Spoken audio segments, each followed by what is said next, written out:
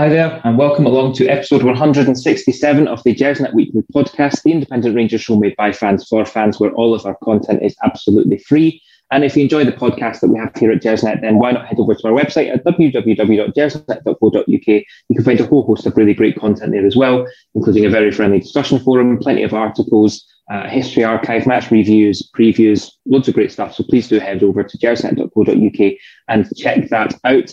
It's just gone 9:30 p.m. on Sunday, the 30th of January. It's been a long month. It's been a difficult month, maybe if you're a Rangers fan with the winter break and then results over the last couple of weeks. So I think we're hopeful that we can take over into February with a wee bit more optimism. But we're here to look back at yesterday's very, very disappointing result up at Dingwall. And also have a wee look at the state of the squad as the transfer window comes to a close in around about 24 hours' time.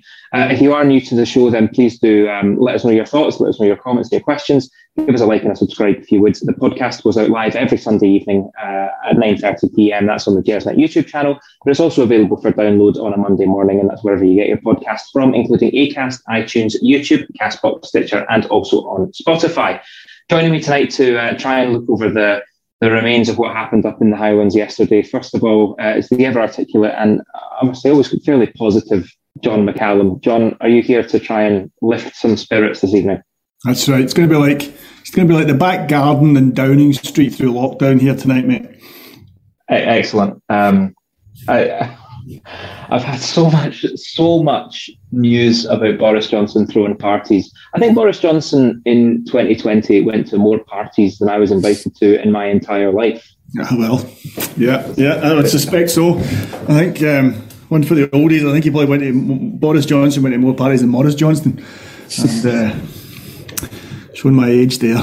Yeah, indeed. You know who Morris Johnson was? I'll me to tell you at the end. I've heard of him. I think the other guest that we have tonight is probably more along my wavelength in terms of how we're feeling this weekend. Dougie, how are you coping after yesterday's result? Still raging, Ross. Weekend ruined by 2:30 on a Saturday. My mood's no better today. I'm kind of hoping today's podcast is a little bit of a therapy session for all of us. The three of us and everyone listening. Absolutely. It often works out that way. And I wouldn't say it was weekend ruined by 2:30. By 2:30, it's a crap weekend, but it was 4:45 that it became weekend ruined. And you see their result, which is just, there was an air of inevitability, I think, about yesterday. From waking up yesterday morning, looking at reports of the weather and the game's going to get called off, then all the Highland League games are postponed and Aberdeen got postponed and whatnot, through to we've thrown that game there through to and they've won their game as well. A tough weekend, like I say, with an air of inevitability, but we'll have a look back and see what we can make of it. And John, we were just having a wee chat off there, and it was undoubtedly a crap result, but it was 3 unforced errors, 3 uncharacteristic errors. Rangers, certainly the start of the second half, came out very determined and very positive to go and win that game. And do you sort of take some comfort from the fact that we've scored 3 goals, difficult conditions to play football in, and it's not that we were outfought or outplayed, it was the fact that there were a number of individuals who messed up personally, and that's what's caused us to drop points? Yeah, I mean, you're both right. Yesterday was a sickener in many ways. Losing a goal in the 99th minute or whatever it was is always a sickener. If it had been 3 each from 55 minutes in, we would just be down. But when the game's won and you throw it away like that, it just adds to the annoyance. And I think that adds to the feeling of despair that comes with it. But having had 24 hours of kicking the cat and kind of getting out of your system, that's my feeling, is that, it was 3 unforced errors. All goals were because we made mistakes. Uncharacteristic mistakes. When was the last time we lost 3 goals? We were playing in the middle of a hurricane. I don't think you can blame the weather for, or at least for 2 of the goals. I think the weather probably had some bearing on the second goal. But it's the same for both teams, so you can't use that as an excuse. But uncharacteristic errors, if this had been something that had been happening over the last half dozen games, then I think we might be looking at it saying, this is a worry, but it hasn't been. The defence has been good over the last half dozen games.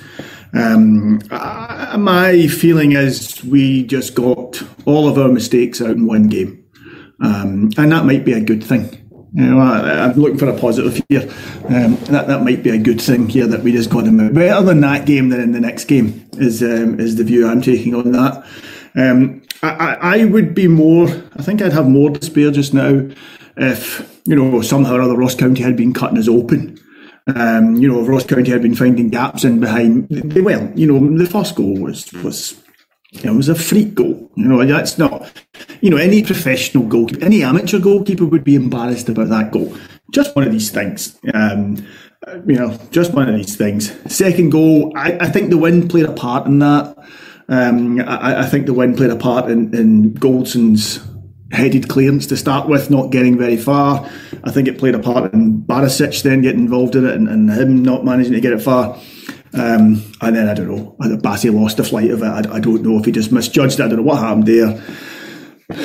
Boys stuck it away well, to be fair. But I never felt at any point Ross County we weren't in danger from Ross County. We were in danger from ourselves. Because it doesn't make the result any better. I think it does mean we maybe just need to just take a moment and assess, okay, what actually happened there. There's been games in the past where teams have actually played quite well against Rangers and created chances, and that wasn't the case yesterday. Chances weren't being created; we were just gifting them to them, and so I'm not in the depths of despair. I'm not. I'm not particularly down about it now. It was annoying. It's created a bit of pressure that we probably didn't need. This was all self-inflicted, but I think it was just one of these odd games, and I'm hoping that's it out of our system now, Ross. No, I absolutely hear what you're saying and take those points, Dougie. I don't know what you think. I think I accept that there were more than three unforced errors that led to 3 goals. But Dougie, from my perspective, it's the damage that this has done in the title race at a pivotal point of the season, given the shenanigans that have gone on with the moving of the winter break, given the form that Celtic are in. That puts a very, very difficult slant on things for me. How do you see it? I wish I had John's positivity. I really do. John just said it was an amateur goalkeeping. It was an amateur performance, and in truth, I thought it was pretty embarrassing overall. I imagine we would have had many new viewers watching the game yesterday. Supporters of Man United, players from Man United, Marcus Rashford tweeted during the game. I suspect we'd have had many new viewers watching the game, watching Amad Diallo. And Scottish football's got a reputation as being a pub league. I reckon that would have done us no favours. But from a damage to the league, we just handed Celtic a massive advantage. We're playing them on Wednesday. 2 points in it now. They have the opportunity to go top on their turf. Wednesday becomes must not lose. That's how important it is. They're on a good run of form post winter break. We're on a very poor form. The break came at the wrong time. I don't want to get into old ground of the break being moved, but I feel that the break has come at the wrong time for us. We have reacted historically poor after the break. Looking at John's positive outlook, I'm hoping that this is our blip in the season as we return from the break. And what better opportunity do we have than Wednesday to make amends to the supporters for what was, in my opinion, a very embarrassing performance. But it's pivotal in this season's league title. Ross, I also think it's pivotal in next. And the reason why I think it's pivotal in next is the winner of the Premiership this season gains entry into the Champions League and gains the riches from the Champions League, and that's significant funds. It's around £30 million just for qualification. If Celtic get that money, they have the ability to strengthen their squad even further. They also have the ability to not have to sell anyone. That means that they're at an advantage next season already. We need to win that league.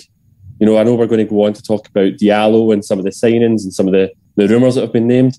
We would have been signing somebody permanent in the summer of a much higher calibre if we qualified for the Champions League. If we do not win the league this season, we will sell. There's obviously talk about Connor Goldson. In his contract situation, if we qualify for the Champions League, the likelihood is that we'll have the funds to be able to sign him for another at least 12 months. Therefore, Wednesday is not just big for this season, it's big for the season after. And I just feel that small margins win leagues, and where we are conceding last-minute goals, Celtic seem to be scoring them at the moment, and I just have the absolute fear that that's going to be crucial come the end of the season.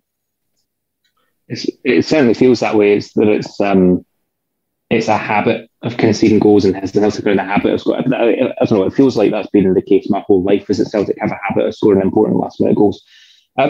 John, we've spoken about mistakes, and it's very, very uncharacteristic for two of those mistakes to come from Alan McGregor. I'm of an age where Alan McGregor is probably an icon of Rangers.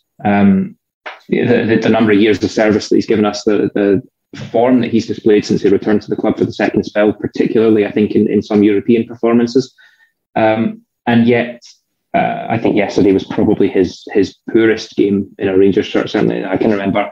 I think I'm right in saying that he turns 40 this week, and it's where do Rangers go, John, from here in the goalkeeping position? We can't keep the guy on forever. Yesterday aside, in my opinion, he's still the best goalkeeper in Scotland. We'll talk about John McLaughlin a little bit later on in the show, but are you minded to start thinking about the long-term future of the goalkeeping position and whether Alan McGregor has the right to stay there for seasons to come? No, you can't knee-jerk. You need to hold your nerve. It was one game. We drew. We didn't lose the game. We drew it. So, he made two mistakes. Goalkeepers make mistakes. And they're very visible when a goalkeeper makes a mistake.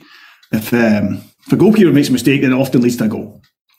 Glenn Kamara made a pretty awful mistake in the 96th minute of the game yesterday, but we're not really talking about that. But Kamara made it.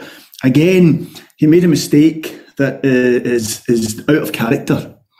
We're not talking about dropping him for the game against Celtic. No, Alan McGregor remains. Alan McGregor hasn't. The fact he's turning 40 is a number, and you have to kind of look past that and look at his form. And his form has been pretty good up until yesterday. I think there is a reason why he is the number one. And so I think his form has been pretty good. And I would be surprised if he gets dropped for the game at Parkhead. And I would, unless there's something going on behind the scenes, unless there's issues in training or something, I would be amazed if he is dropped before that game. If he was dropped and McLaughlin came in, I'd actually be fairly comfortable because I think McLaughlin is probably the second best goalkeeper in Scottish football just now. But no, hold your nerve. It's a blip. The league runs until the end of the league. It's not decided in January. McGregor made two mistakes. Nobody will be hurting more about those mistakes than him. Nobody will be more determined to prove people like us that are going to write him off because he's nearly 40 and he knows that. I mean, he's on a year's contract. He's never going to get offered any more than a year's contract. And he knows that, and he knows that he needs to perform if he wants to keep playing. He just needs to perform every week. And he has been doing that. His form's been good up until yesterday. His form's been good. I don't think one game will make a difference to his long-term future. I think 2 or 3 games might. If he makes a habit of those kind of mistakes, then, and he knows that better than anybody, then there are at least one goalkeeper, arguably 2 goalkeepers in the wings who would be able to come, step in and take his place. It's probably why his form has been so good. That he does have a very good goalkeeper sitting there waiting for him to make a mistake. I think, no, we wait, let's see how he gets on. At some point he will choose to retire. I suspect it will be injury that will do that rather than loss of form. I think that's what's going to happen. His reflexes look as good as ever. His passion certainly seems to be as good as ever. He seems as vocal and as angry with his defence as he ever is, Ross. I think eventually what will lead to Alan McGregor's retirement is that he'll pick up an injury that will force him to be out for a few months, and that might just be the thing that loses him his place, and then perhaps he's had enough. But I think that place is his, and I think it would send out the wrong message if we suddenly dropped our goalie for this game. Yeah, I have to say I completely agree with that. I think it was completely out of character, and he, as you say, just echo that sentiment. No one will be hurting more than him.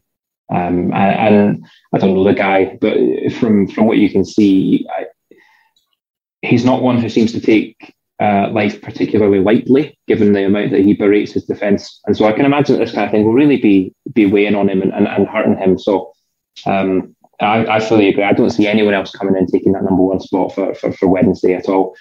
Dougie, the other, before we move on from sort of individuals, I want to talk about Calvin Bassey. And I've praised Calvin Bassey endlessly on this podcast this season. Up until the winter break, I actually think he was in the running potentially for player of the season. And given the role that he was brought in as a left back, cover for a left back, he's now playing starting centre half for a dozen games in a row because of injury, and acquitted himself incredibly well in most occasions. He's filled in very nicely, but he was directly at fault for that second goal yesterday, as he just completely, I didn't even miss kick it, he missed it. Whether having an impact or not, given that he's young, he's still learning, it's not his primary position, is it time for us to protect Calvin Bassey and take him out of the team? You've actually said a lot of things that I was thinking, Ross. Calvin Bassey came in and he's done an excellent job. I think his versatility is key to the team. He's there as cover for left back. I think he played a couple of games at left back when Bonham was unavailable at the beginning of the season.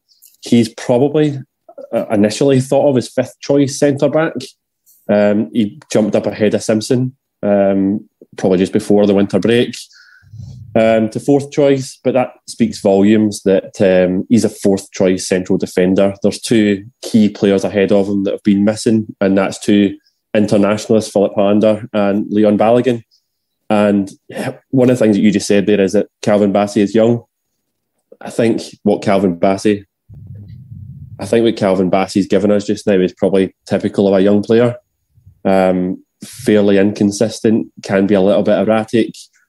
His passing's been fairly sloppy since the winter break, and his positioning is always a little bit questionable, and I think that's largely down to the fact that he is predominantly a left back.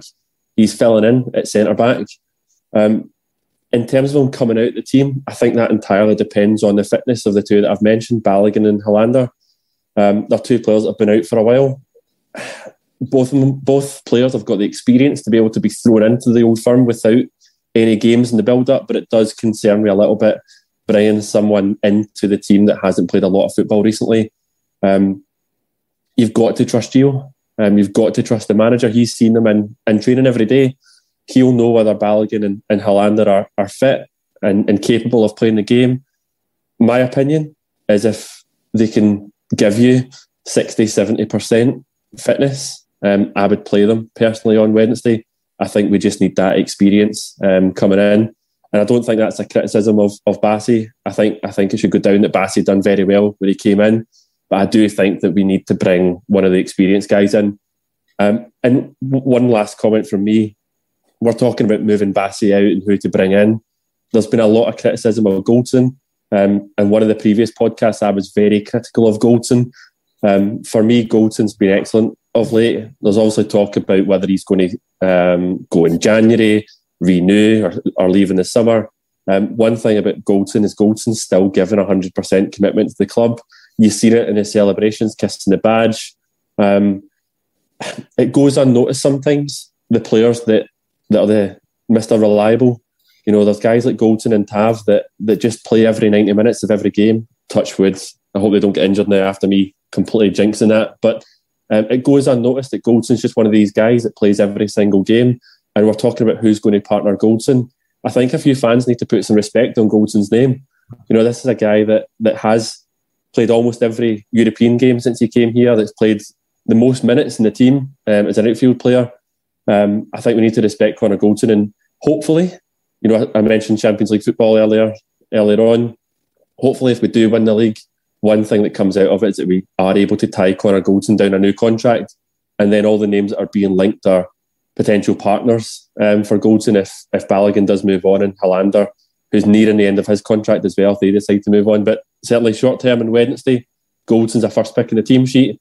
It's then a big decision who partners him. I think it's a good point, because I was like you at the start of this season, just hugely critical of Goldson, questioning his performances and then driving that through to question his commitment. And I think it's been fairly well documented. His reasons for not signing a new contract is that there's been another player brought in who's getting 4 to 5 minutes a game off the bench, who's paid a significant amount more. We're Rangers fans, right, and we'd play for that club for free. But I can understand someone who's looking for the future of his family and a short career and a short earning window, etc. All of that stuff. I think he does come in now for some praise, the way he's turned things around, probably since Steven Gerrard left, and he's got a new manager to impress, and you don't know what conversations have gone on in the background there. But I think you're right. I think had we succeeded in getting Champions League group stage football this year, we wouldn't be talking about this. He'd have had a new contract in front of him. I'd never really considered would things change if we were to win the league this year, and very possibly they would, because we can see that Goldson's not signed a pre-contract with anyone else. And that might be because no one wants him, but it also might be because he's keeping those options open, including the option of staying at Rangers right until the end of the season. So yeah, it's a very, very interesting situation. But I agree with you. Goldson and one other. And if Hollander's fit enough to give us a 3/4 performance, or if Balogun can come in and do a job. Balogun did a phenomenal job in the first Old Firm of this season. I remember that vividly, possibly his best game for us. So yeah, I agree. I think it probably is time to protect the club and protect the player for Bassey to have a little break. But neither of them are fit though, are they? I mean, neither of them were on the bench yesterday. So your choice just now is Goldson and Bassey, or Goldson and Leon King. Or Jack Simpson. Who Jack Simpson, you get more chance of getting the game than Jack Simpson has. I know. It's a worry though, because there was noise about both of them being close, and yeah, both of them can't make the bench. The only one who might play is Suter. Yeah, that's a very, very good point. In the next 24 hours with him, you might suddenly find he makes his debut the debut for us there. But yeah, it's the only thing, the only potential change I could see. The other two are definitely not fit enough. If Balogun was fit enough, he would have been on the bench yesterday. I'd be amazed if they threw him into that game. Do you think, John, that the performance of the result yesterday has sharpened the need for Suter to be brought in tomorrow? Do you think that has maybe changed the conversation amongst the management team and the board? No, I don't think so. I think they want Suter in. I mean, I say this as somebody with literally no insight or private knowledge. No, this is just stuff I'm making up. I think they want Suter in just now. I think they would like him to come in just now. There's a bit of gamesmanship going on with Hearts. Hearts, I suspect Hearts would like to get something for him, and I'm sure if a deal can be done in the next 24 hours or so, it will be. But I suspect Hearts want to. Hearts won't let him go, and they don't want their own fans angry at them for him moving on for nothing. So there's a deal to be done there. I think they've wanted it. We have got, defences are currently our area, I think, where we do need to strengthen. I'm more worried about right back, to be honest with you. I mean, Tav is, Tav's phenomenal in terms of his fitness, but if he gets injured, well, what do we do then? There is no. We're into the B team for a right back. That might not be a bad thing. Lowry came in and certainly didn't look out of place. But we do need defensive cover. So Suter coming in, for me, I think would make a lot of sense. I think if that's a deal that can be done, I would do it. Ross, I've kind of paused talk of transfers until later. Also, we're linked with a right back from Poland tonight. Yeah. The only comment I'd make on John Suter is twofold. So one, Craig Halkett get injured for Hearts. I think that could be massively decisive in whether Hearts decide to let John Suter go early. And two, if it's a big if a team bids money for Jack Simpson, I've seen the QPR talk was rubbish by Jordan Campbell from The Athletic tonight, but there's talk of other teams in the Championship looking at him.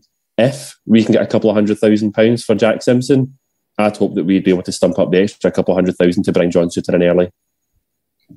Yeah, I think that'll absolutely play a role. I suspect that the board will have gone. John, you're right. There have been conversations with Hearts. Hearts will have a number. Rangers will have offered a number.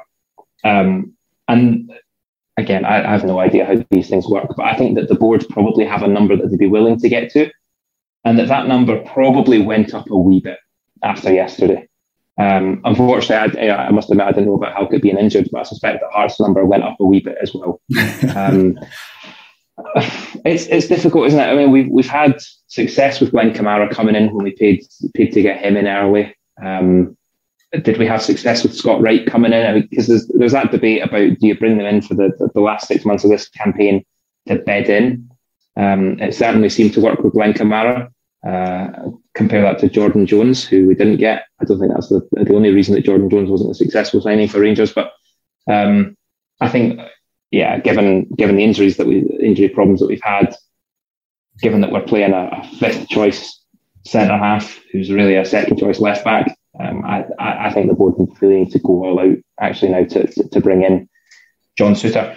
John, we'll switch slightly to go a wee bit more positive. Amad Diallo seemed to come in fairly under the radar. It was one of those signings that we only knew it was going to happen a couple of hours before it did happen, which as a fan I really enjoy when it's quiet and then there's suddenly a huge amount of excitement.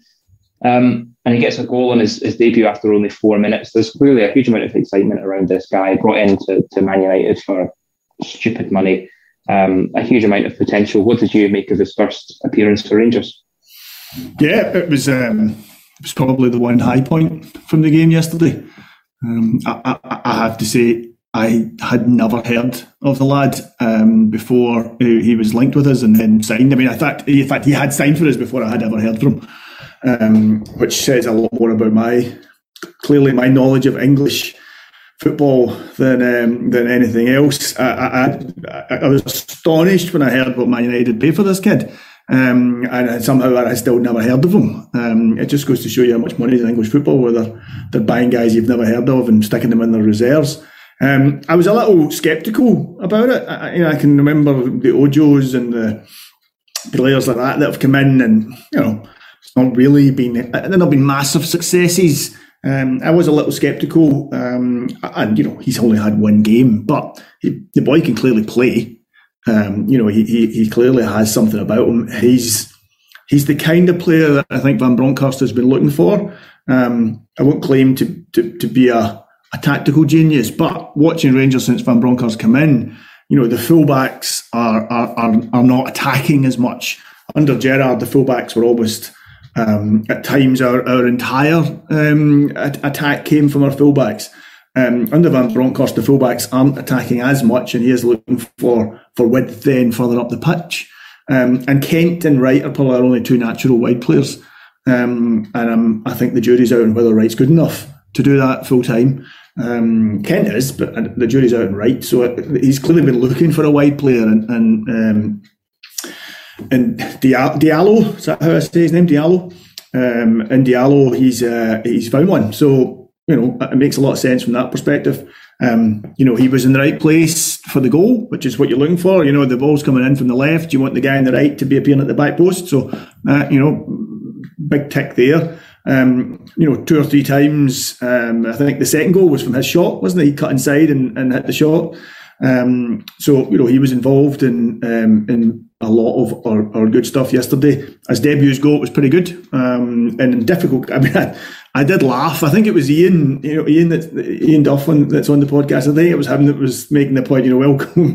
Welcome to Scotland. We're taking you to Dingwall in a hurricane for your debut. And there was I did laugh when I read that, because that's exactly what it was. And he did well under the circumstances. I thought he did well. Concerns? He doesn't have a lot of English. From what I've heard, he doesn't have a lot of English. I'm not sure if we've got many French speakers in the dressing room, but he doesn't have a lot of English, certainly, which might be an issue. Didn't stop Morelos. Morelos was much better when he couldn't understand any of his Now that he's picked up English, his form's gone. So, that's a slight concern. But, he's been in the UK now for a while. He's acclimatised. That side of things I think is okay. I suspect he'll, popped into Manchester fairly regularly. It's not far away. It's an interesting signing. But a good debut. Somebody that Scottish defenders are going to have to keep an eye on. It's exciting, I think, as well, and whether it's a positive or not, but we do get a lot more interest in the games and in the performances when we make a signing like this. There will be a lot of eyes on this young lad and seeing how he gets on. And okay, in a day like yesterday, that's Dougie said that, and it wasn't something I'd actually considered. That bringing in somebody from a club like Manchester United. Actually will probably bring interest from their support in how he's getting on. Of course it does. I find myself looking up the Race Rovers score to see how Kai Kennedy got on. So I guess that goes both ways. So it was a good point Dougie made actually. Yeah, definitely. Dougie, another positive from yesterday, not a new signing, but a very, very warm welcome back to Joe Aribo. Has the assist for Diallo's goal after 4 minutes. How pleased are you to see him back? Obviously, Nigeria didn't go as far as they might have done at AFCON. He maybe didn't have as many suitors' eyes watching on, and it looks like we'll get through the transfer window keeping hold of him, but you must be pleased to have him back in the squad. Delighted. Aribo has arguably been our player of the season so far, and I think he instantly looks our best player. At Dingwall against Ross County, him and Diallo were probably the two best players in the pitch for us. Aribo's a massive player for us. He does give us that goal threat. You just mentioned there the goal from Diallo. That was all made from Aribo, but he does give a lot more through the game. Big fan of Aribo. I honestly couldn't care less that he went out of AFCON early. From a Nigerian perspective or a suitor perspective, the less people that know of Joe Aribo, for me, the better. There's a lot of contracts on the horizon for expiry in 2023. Aribo being probably the biggest concern. He's the one that I would love us to extend his contract. I think there's a huge asset in our hands in Aribo. Obviously, Nathan Patterson's just became our biggest sale. I fully expect Aribo to go on and smash that at some point. Our transfer strategy is something I'm going to discuss a wee bit later. His contract situation does devalue him, but hopefully, if he does leave in the summer, it'll be for a decent fee. He's not the only positive of late, though. This is my first podcast in a while, and I have to touch on Alex Lowry, for example. The emergence of Alex Lowry is a huge positive for me, but so is the return of players from injury. Ryan Jack, Stephen Davis, hopefully Balogun and Hollander. They're both back in training, apparently. I know that John said they weren't named in the bench, but apparently they're back in training, and they're four key players for us. So there are positives there to be had. And when you start to add those players back into our squad, all of a sudden our squad looks a hell of a lot stronger. The big one for me is over in Colombia right now, or wherever the game is being played. He wasn't even named amongst the squads, Alfredo, in a game where they were beat 1-0 against Peru. Their next game, which I think is tomorrow, is against Argentina. If Alfredo Morelos was not involved in any capacity against Peru, the likelihood is he's not going to be involved in any capacity against Argentina. I honestly, I'm praying, literally praying that someone at Rangers is picking up the phone to Colombia right now and asking and begging if he's going to be involved against Argentina. What a lift it would be if Alfredo Morelos appeared at Glasgow Airport with suitcase ahead of Wednesday. Because I tell you what, we cannot go with Cedric Itten as our number 9 at Celtic Park. But yeah, I would love to see Morelos return early from international duty. We're talking about positives. That's the positive I want. We can always hope. See, I was having a debate with a pal of mine about this. Like, does it annoy you, given the context of this week, does it annoy you that Morelos accepted the call-up to go and play for Colombia? I know one of my mates is watching right now. We had the same debate. He gave Kemar Roofe praise because Roofe rejected the call-up from Jamaica. there is a big difference between Kemar Roofe at Jamaica and Alfredo Morelos at Colombia. First of all, there's age. Kemar Roofe is getting older. He came out of retirement. He came into the international fold with Jamaica lately. I'm actually fairly critical of Kemar Roofe's decision to play for Jamaica, and I personally don't agree with it since he's made of glass. But I support his decision for not going along to Jamaica because of his recent injuries. Alfredo's completely different for me. We're talking about a young player who is very passionate. South Americans are very passionate about representing their country. He's also a player that's very keen to promote what he does and what he gives. I understand why a player like Alfredo would want to go across to represent their country, but one of the points I see on Twitter was Alfredo Morelos is raging when he gets subbed in the 89th minute of a game. I can only imagine what Alfredo Morelos' face is looking like right now when he wasn't even named amongst the substitutes. I'm just hoping that he's in at that manager's ear. The manager, by the way, was pelted with all sorts from the supporters. He walked off. So he's not a very popular figure amongst the Colombians. I'm just hoping that Alfredo's in his ear right now, asking if he's going to be involved. And there might be a burning desire from Alfredo to come back and play against Celtic, knowing how crucial this game is to ultimately the season. I understand why he went, Ross, but I'm not frustrated, but I understand why some supporters would be frustrated at him going, particularly when he's not even named in the bench. See, I think I'm on the same page as yourself, Dougie. I think that I fully understand and accept his reasons for wanting to go.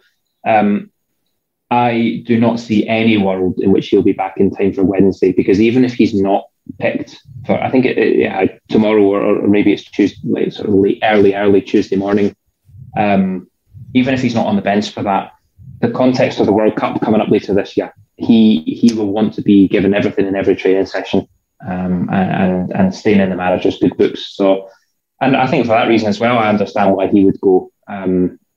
It hurts for us, I think, to be without that weapon who has started to understand how to score against Celtic. And I understand why supporters of Rangers are frustrated at not having him, and he's going to go all that way to not play games. But from his perspective, I fully understand and accept and agree with it personally. And Ross, I slightly disagree with one of the comments, John, that you made. Alfredo, just one of them. Just one, mate. Just one. It's usually a whole host more than that. You have a look at the comments. Oh, really? No. Do you know what it is? Alfredo Morelos was poor latterly under Gerrard. You made the comment that he's not had a great season. Alfredo Morelos has been brilliant under Gio. He's reclaimed that hunger. He looks a lot leaner, fitter. He got Player of the Month for December. I think we're seeing a very different Alfredo Morelos right now, and I think that's possibly the influence of Roy Mackay in training right now. One of the things that you said, John, earlier on was around native speakers. Do we have a French speaker for Amad Diallo? Roy Mackay's fluent in Spanish, for example, and I think that's having a massive influence on Alfredo right now. I would love Alfredo Morelos to be in the starting 11 against Celtic, but it's purely wishful thinking. I'm with you, Ross. I think it's out of the question. But my slanderous comment, slightly in tongue-in-cheek about Itten, is true. Cedric Itten, so many supporters wanted Itten back from Germany. A lot of people like him. He's a really nice guy. He comes across as a really nice guy, but I think the harsh reality is Cedric Itten is not good enough for Rangers. Kemar Roofe came on yesterday, and I think we instantly looked a better team. He hit the post, but he just looked sharper. Even his link-up play was better than Itten's. If Morelos is not on the plane, we must start Roofe or Sakala. We must not start Itten, please. I don't want to see him start against Celtic. Yeah, I was one of those fans desperate to have him back, because it's a frustrating one, and it's the worst cliche. But there is a player there. There is a player there. You could see it in his performance against Poznan last season. There have been flashes where you just go, there is a player that we can use there. And I spoke about it a couple of weeks ago. Say we've got 4 recognised key striking options in Itten, Morelos, Roofe and Sakala. You can see what each of the 4 does differently, and the sort of individual nature and what they each bring. But you're right, Itten's not the one to start at Parkhead. Absolutely not. John, it's obviously we're a good chunk of games into Gio's tenure now. And we've seen a lot of, again, cliched and maybe overly dramatic comments like the honeymoon period is over. Still not lost the game, by the way, but the honeymoon period is over. Tactically speaking, I think we are seeing a bit of a pattern that Gio would like to sit back and defend a one-goal advantage. And, we see that. He often likes to bring on John Lundstram and try and shore things up a little bit. And some of the criticism that I've seen online following yesterday's game is that this is simply too negative. His tactical setup is too negative. He tries to see out a narrow victory and it doesn't always work. How do you see that argument? I think you can't help but compare him to Gerrard and Gerrard's teams, and that's inevitable. But if you actually look at yesterday's game, I mean, we didn't have chances yesterday to win 3 games. And I've got them in front of me. There's no reason I know. Okay, so I actually literally reading them. But 25 shots yesterday, 12 shots on target. So that's not negative. That's under no circumstances. 72% possession yesterday. Under no circumstances can we describe that as negative. And yet, I agree with you of what you're saying, that I think there is this feeling that, when we go one up, we sit back. Now, that must be deliberate. That must be something that we're doing. I don't know if the thinking is that if we sit back and invite a team onto us, it creates more space for the forwards, that we're more likely to get one on the break, or I don't know why we're doing it, but I agree with you that seems to be the feeling. And I think we all were, when we saw 7 minutes of injury time come up or whatever. And, to be fair, I think, it was justified. It wasn't the ref that was at it. When we saw that, I think we were all thinking, oh, God, no. Because we do seem to invite teams onto us. And I don't understand it, because we should be able to keep that ball off Ross County for 7 minutes. The players we've got and the way we know we can play football, we should be able to. There was an inevitability of it.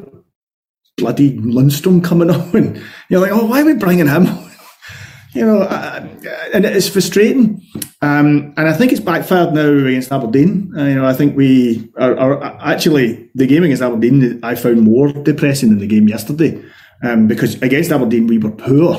Aberdeen deserved a point against us, whereas yesterday we were just shambolic at times, just giving away the daft balls. Whereas against Aberdeen, Aberdeen looked quite good against us in the second half. And so that was probably more of a concern for me. Perhaps if we had 2 natural centre halves there, perhaps if Ryan Jack was back in the team, then absorbing that kind of pressure and quickly interchanging from defence to attack might actually work quite well. But like you, I feel it's not working just now, and I certainly wouldn't want to see us adopt it in our next game. I think that would be inviting. I'd just be inviting pressure and trouble that I don't think we're dealing with particularly well. Gerrard's philosophy, I never heard it stated, but watching Rangers in that period always seemed to be that as long as we score more than the opposition, we had some wonderful games under Gerrard where we went toe to toe and we just kept looking for more goals. That's not Van Bronckhorst. Van Bronckhorst does seem to be more conservative. He does seem to as I think we all remember when the chap from Feyenoord, the Feyenoord fan, came on. He likes a nil, and there's no doubt about that he would rather then sit tight and absorb it and just play out a 1-0 win. I would like to see him change that. I think part of the problem, Ross, is I don't think he has the personnel for it. I think that the squad he's inherited, that's not how they've been playing football for the last 18 months, 2 years. And as such, I don't think it comes naturally. And I think they want to attack. They want to have the ball. They want to keep the ball and not give it to the opposition. And it frustrates me just now that at times we do seem to be giving up possession a bit too easily and inviting attacks on. And I would be happier if he stopped doing that. But yeah, I have a feeling we're not going to. Yeah, I think you might well be right, and it's an interesting point that you made that this is the squad that he's inherited. Thankfully, we are now in a transfer window, albeit not for very long. And by the time that people come to listen to this, that window might have shut. So it seems a pertinent point to move on to take a little look at the squad and some updates from the last couple of days. John, I'll stick with yourself if I may. An interesting bit of news coming out of the press conferences over the last couple of days is that Scott Arfield will be getting another year, or certainly having another year offered to him. A player that came in, was it sort of 2018 time, maybe three and a half years ago, was a very, very key player for us. Probably fell away a little bit over the last year, 18 months. But since the new manager's come in, has really returned to form, I suppose. No secret that he's not my favourite player. I was really watching you say all this thinking, wow, Ross, you are really saying that through gritted teeth tonight. Yeah. I'm big enough to admit that since the new manager's come in, he's in a similar way to Connor Goldson, maybe. It seems to have lit a fire under him. And it's one of those where I'm pleased to see him prove me wrong. I'm very pleased to be proven wrong. I don't think it'll last, personally. And to sort of give a wee spoiler, but the question is going to be, do you think that he deserves a new deal? In my opinion, he does not. But I'm the host and I don't get to give my opinions. I ask the questions. So, John, does Scott Arfield deserve another year at Rangers? I mean, if only just to wind you up, I think, Ross. I think that's probably worth it. It does wind me up. It does wind me up because what's he bringing that Alex Lowry can't do? So here's what I think. Here's what I think Scott Arfield brings that we don't see. I think Scott Arfield is actually viewed and is a very senior guy in that dressing room. I think he is a guy who is vocal. I think he's a guy who has, guy who's played at a fairly high level. He was an international. I actually didn't realise he'd retired until yesterday. But who was an international, who's played in the English Premier League. He is a guy who brings experience. He is a guy who brings know-how. And I actually think he is quite an important player in our dressing room. And I think that's something as supporters we often overlook. And we judge players on what they do on the pitch. I think if Arfield can stay fit, then I think he's definitely worth offering another contract to, because I think he does bring something. Arfield's a midfielder who'll score goals. There is that. Arfield brings something to our team. There's that great. You see it now. It's a kind of meme, and you see folk using it as a gif. There's that great bounce up between him and Scott Brown. And that's one of my, because that was a moment where we said no, we are in Charles now. That was like a passing of the baton going on there, because I don't think we'd have won that 50-50 before Arfield came. It needed someone like Arfield to come in, and so I think Arfield brings that. His goal the other night was a thing of genius. I don't care what anyone says, he meant that. And frankly, we didn't look like we were going to score until he came on and did it. I think if he can stay fit, I think he brings quite a bit.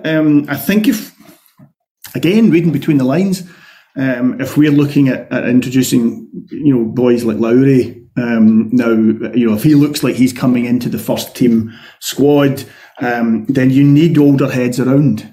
You need guys like that to help the younger players come through, to show them the ropes, to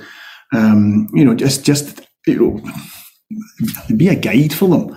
If you ever read or speak to Ali McCoist will tell you that one of the biggest influences in his career was a guy called John Brogan, who was a journeyman centre forward at St Johnstone. A guy who'd played for half a dozen Scottish teams, never reaching any particular heights, but a guy who had seen it all and done it all, and was a massive influence on McCoist when he was coming through. And every squad needs players like that. They need experienced guys to help the younger guys through. So I think he should be looked at for that. But I think he offers enough on the pitch to be offered another year. I think he's a guy who has still got a job to do for us. I don't think he is a guy who'll start every game, but he's a guy who'll start some games, and he's a guy who'll come off the bench for some games. And I think every time he does that, he brings something to the game. I think he's the kind of guy that can change a game. So I'm sorry, Ross, but yeah, I think he should get another year. It's fine. We've only got sort of 8 or 9 minutes left, so I haven't got time to go into a really detailed analysis as to why you're incorrect.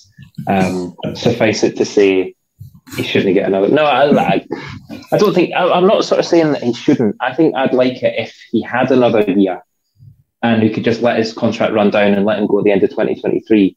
It's the fact that we're sort of giving him another one. I think that winds me up. I can't quite put my finger on why. I'm looking at his career stats here, actually, and what I do like is that he's been at 4 clubs in his professional career, and he's played more than 100 games at each and every one. And that's real sort of loyalty and longevity at each club. He's actually scored more goals for us than he did for anyone else. And yeah, I can see the... Any more stats? Do you want to read out there, Ross? I can see the impact he's had. I think he's lost half a yard of pace. See, I don't think he ever had pace. I don't think he was a guy who had a lot of pace. So, I don't think he's that. His Arfield, aside from ball winning and being physically strong, I also think Arfield's strength was his timing. Was arriving at the right time. I don't think he necessarily ever had pace to lose necessarily. But anyway, possibly. Dougie, we'll move on because I'm going to get annoyed. John McLaughlin has signed a new contract. I think that was announced earlier on today. A new deal up until the end of season ending 2024. So a couple of years added on. A chap who's very much installed as number 2, and it's a weird position to be the second choice goalkeeper at a club, as we know, but he's probably a player who could go to a high level of club, probably most other clubs in Scotland, and be the number 1 choice. He had a very, very good career down in England as well. Is this a good move for the player and the club in this situation? I can't help but talk about John McLaughlin without referring to a player we've spoken about previously, and that's Alan McGregor. Personally, I think Alan McGregor's close to retirement. I think going back to the goals he conceded against Ross County and the near penalty incident at Pittodrie, I think we're seeing a player who in his head knows what he wants to do, but his body just can't carry him through. And I was fairly critical of Alan McGregor previously, and he bounced back emphatically. I'm hoping that's the case on Wednesday with McGregor. I'm kind of wondering whether the winter break was a factor in his rustiness just now, that as an older man, he kind of needs to build up games to... John's laughing at me calling Alan McGregor an older man. He's 39. Didn't he know? Do you think he didn't get his winter heating allowance or something?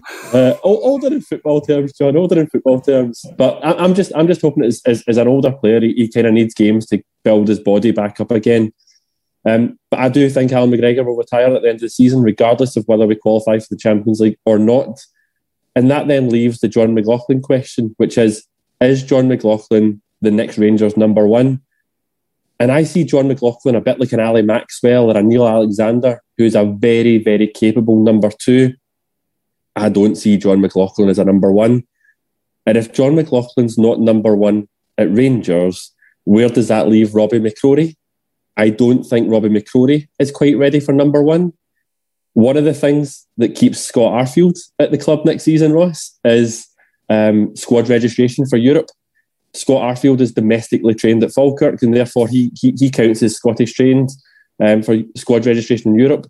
Despite John McLaughlin being a Scotland internationalist, he does not. Therefore, for that reason, and the fact that Robin McCrorie is a very promising young goalkeeper, I personally would have wanted Robin McCrorie to be number 2.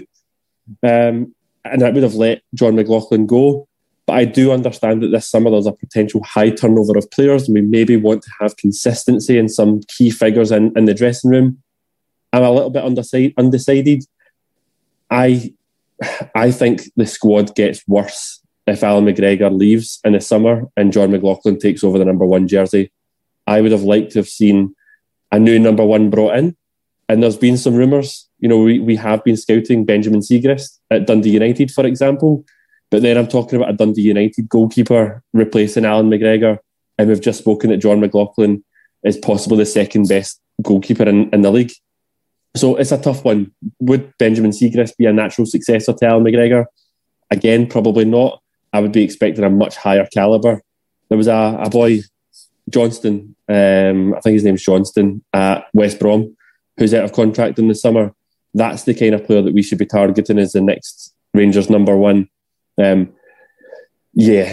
personally would not have given John McLaughlin a new contract. That's slightly controversial because if you look at the responses on Twitter, I think everybody emphatically thinks that John McLaughlin deserved it as a very capable number 2. I think I'm just looking a wee bit longer term at Robbie McCrorie. But do you know what? It's not a bad thing giving John McLaughlin a new deal. He's a very steady and reliable goalkeeper. John, how about yourself? Where do you come down on this one? I was surprised. I actually thought we'd sell McLaughlin in this window. I thought there's a guy there you could probably get a fee for. McGregor's number 1, then McCrorie is number 2. I thought we might make that deal. So the fact we've offered him a new contract and he's accepted it, you have to assume that there's been talk of, well, I'm a number 2 forever, or so it does make you wonder whether Dougie's onto something there, and that perhaps McGregor is going to hang up his gloves at the end of the season, and McLaughlin knows this. I don't know. I'm surprised. I can only look. The people who've done this, they see the full picture. I expected McLaughlin to leave. The fact he hasn't and he signed a new contract suggests to me that he expects to be number 1 fairly soon. The timing of it, I burst out laughing when I saw the new contract the day after Al McGregor throws 2 goals into the net. And I thought, that's ouch. That's certainly keeping him on his toes. But I like McLaughlin. McLaughlin's a good keeper. I actually thought he was unlucky to lose his place when he did. I didn't think he did much wrong. Anytime he's come in, when he came in, obviously the cup game a couple of weeks ago, and again you realise that McLaughlin, there's nothing wrong with McLaughlin.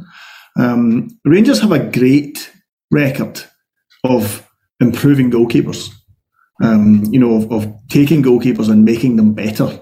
It's one thing that Rangers have done well now for 2 or 3 decades. It's part of the culture of the club that we make goalkeepers better.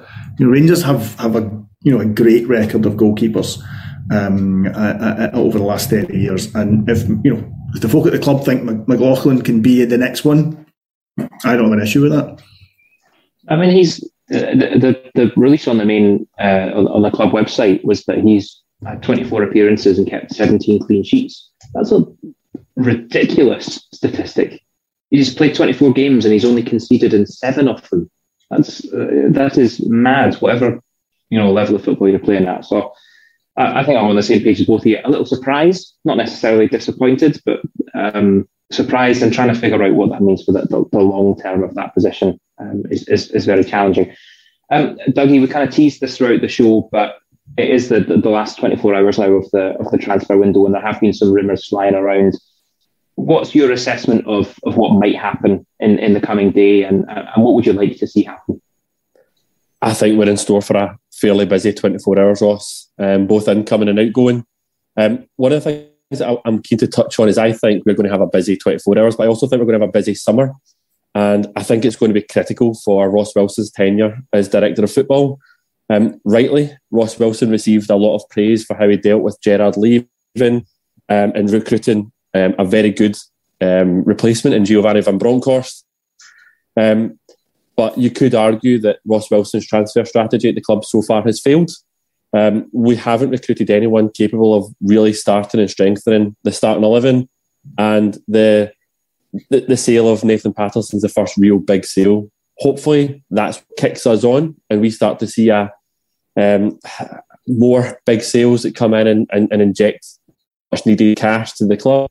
But yeah, the summer's going to be huge for us as well. A lot of players out of contract this summer, a lot of players out of contract the summer after. But thinking about this though, I think so. We've signed 2 players so far, both loanees. We've been able to bring in a substantial amount of cash in the sales of Patterson, first of all. We've also moved Bacuna and his wages off the books. We have received the fairly hefty compensation figure for Steven Gerrard and his coaching team. So you could argue that we've brought some cash into the club in recent months. But the incomings this month have both been 2 loans. James Sands and what's his face? Diallo. Diallo's very exciting. I was impressed with his performance against Ross County. I also think he's a big loan signing.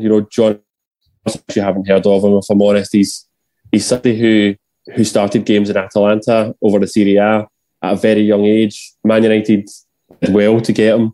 They paid big money for him. There's a lot of attention on Diallo. I think Diallo is a very good signing for us. I wanted a permanent signing. I wanted us to go and spend the money. Anybody who follows me on Twitter will know I'm disappointed we didn't sign Andreas Skov Olsen. So that's a disappointment for me, is that we've just injected a whole bunch of cash, but we've not been able to really spend it in a permanent replacement in a position that we need to strengthen, which is right wing. Therefore, you then look at James Sands. We have an abundance of players that I would describe as number sixes in the club. We have Kamara, Davis, Jack. We've now got Sands. We've got Lundstrom, and we have Ofabor and Kelly who are not available. So there's question marks over whether, when we went and signed James Sands, if he was the right player in the right position to strengthen. I think personally, the three positions we needed to strengthen this window was right wing. We brought in Diallo, which I'm happy with. Centre back's questionable, but right back is the next position. John, you touched this earlier on. We're linked today with a young player from Poland called, excuse this pronunciation, but Mateusz Zukowski from Lechia Gdansk. He's out of contract in the summer, but we're tipped to bring him early by paying a couple of 100,000. So I think we're going to have strengthened right back, the replacement of Nathan Patterson. We're going to have strengthened right wing. The next key position for me is central midfield. Now, John, Ross, this is where I agree with you profoundly on the Scott Arfield one. When you break the team down into 6, 8s and 10s, you mentioned Alex Lowry. For me, Alex Lowry fits into the 10, maybe a 7 and 11. Sometimes he can go out wide, as we've seen against Stirling Albion. He moved out the wide positions. For me, Scott Arfield is the only central midfield player that offers us what Scott Arfield does, and that's that kind of box, late runs into box goal threat. And therefore, this window, I was kind of hoping that we would go and sign a number 8. The name that's rumoured at the moment, and some people listening to this podcast may be listening after the transfer window closes, so it'll be interesting to see how this seems after the window closes. But the name that's currently tipped is James McAtee, on loan from Man City. Another young player, somebody that's tipped to be that kind of number 8 stroke number 10 player. I've watched his YouTube footage. Left-footed, very, very good going forward. But he's another young player, a bit like Diallo. Criticism of Diallo is he's a bit small and weak looking. You can't have a team of too many small and physique players. I like a team that's still physical, that won't be bullied against teams like Ross County. Therefore, I'm a little bit concerned about McAtee. But he looks a right good talent, and it speaks volumes that Pep Guardiola thinks that he's the next big thing at Man City. So if we can sign McAtee on loan, Amadi, I think we've got to reflect on, we've strengthened, and the Polish right back. You have to say that we've strengthened the key positions that we wanted to. But there's other rumours. John Souttar's the job. We've obviously spoken about him again. The other is Danilo Doueke Vitesse, another central defender, tipped to sign a pre-contract with Rangers. I think if we sign Doueke, it will be in the summer. It won't be in January. And I think that's a replacement for Balogun, who I don't think will sign a new contract. I'll be interested to see if he does sign a new contract. I also think that Helander will leave the club in the summer. A player who's out of contract in 2023, a player probably a bit similar to Kemar Roofe, who I've got concerns for his conditioning. He doesn't give you that consistency over a full season. I think if we could get a couple of million for Helander, we would take it and bring in Doueke. So interesting to see how the transfer window goes. But the one thing that's or the two things that's kind of in my mind right now is, one, there's talk tonight of a centre forward. I would be surprised if we bring in a centre forward before the window closes. And the reason being, in a 4-3-3, I don't think from a squad morale perspective, you want more than 3 central forwards challenging that position. If we sign a central forward, I would hope that Itten would move on. If Itten doesn't move on, I think it could be concerning that someone like Itten would not get a lot of minutes if we sign a 4th centre forward in addition to Roofe and Morelos. but it's the outgoings for me. There's talk just now of Jack Simpson going to the Championship, as we've mentioned. The two that I would like to see us move on is John Lundstrom and Brandon Barker. Lundstrom primarily because of the disharmony that I think his contract caused within the dressing room. As a big earner, I think we could do with getting that off the books as somebody only featuring for the latter parts of games. Andy Firth continues to hang on to his position. But the big thing for me, and this is the one that will be crucial after midnight on Monday, is we need to resist offers on the last day of the transfer window for our key players. There's rumours of teams potentially coming in and sneaking in for Goldson with the last 6 months of his contract. But there's a lot of rumours about Aston Villa looking at Glenn Kamara, Leeds looking at Ryan Kent, particularly with West Ham looking at Rafinha at Leeds. If we want and have any aspirations of challenging and really retaining this league title, we must retain the key players in our team. We must only move in the squad players. And if there's one thing that we do tomorrow, it's keep those players. John, we've just in the last couple of minutes, Dougie mentioned a really interesting thing there, which is that there has been an influx of cash that Rangers haven't seen for a number of years, both in the departure of Steven Gerrard and the extravagant, I guess, sale of Nathan Patterson for money, the likes of which we have not seen before. Would you say that there could be some disappointment in the board of Rangers for not reinvesting this cash heavily in this window, given what's at stake this season? It's a gamble. It's a gamble they're doing. I've said it before, I'll say it again. I don't think we, as supporters, fully appreciate just quite what the board have put into Rangers. I think we become a bit blasé when we see, the club has made however many millions of a loss. And I think we become a bit blasé because we kind of get used to numbers in England. And you see some of the numbers get bandied about there, and you think, the club made a £7 million loss. That's fine. We get in the Champions League, that'll be clear. Somebody somewhere has to find that £7 million and pay it out for all the outgoings that are going. Is it disappointing that we haven't invested the parts of the money? I think the reality is we invested the parts of the money before we got it. That money has come into the club to keep the club. To give the club the foundation that it needs to build on. Supporters, I think if we're all being honest with each other, supporters don't really care about that side of things enough. Supporters want signing, supporters care about what's happening on the pitch. They'll live with most things if the team is winning or they're seeing progress. But I think we have a duty in terms of doing this.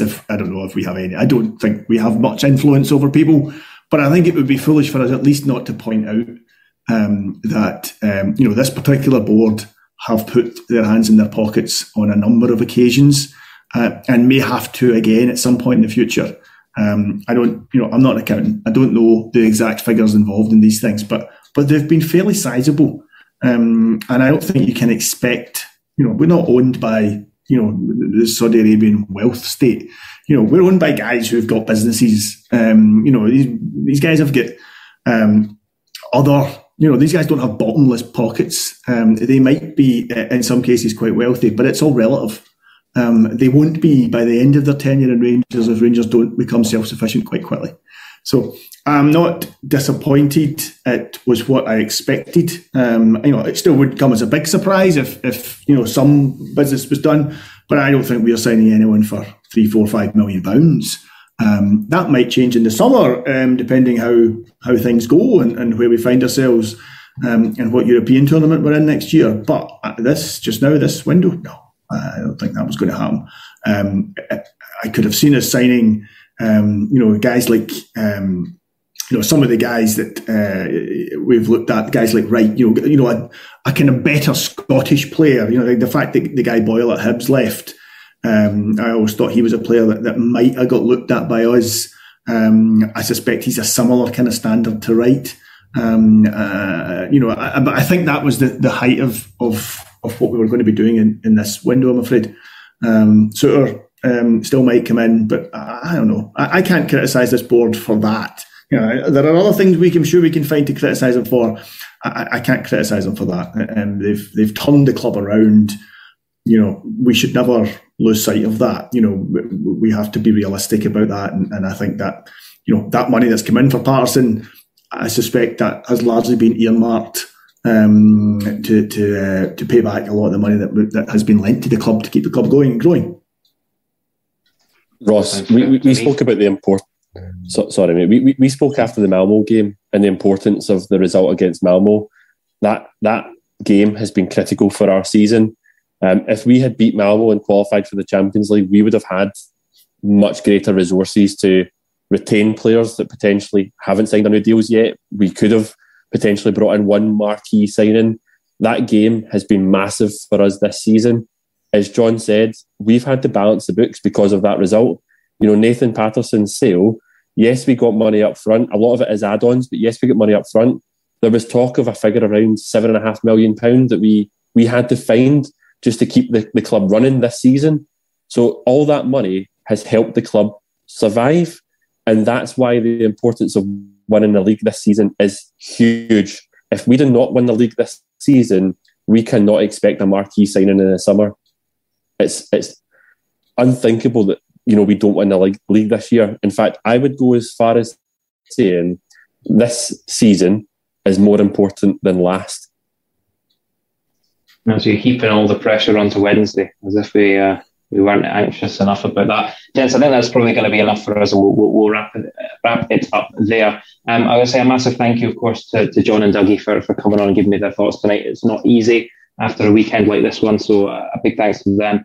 And a massive thank you as well to everyone who's joined us tonight on the YouTube stream, letting us know your thoughts as well. We very much appreciate you giving us your Sunday evenings, so thank you for that.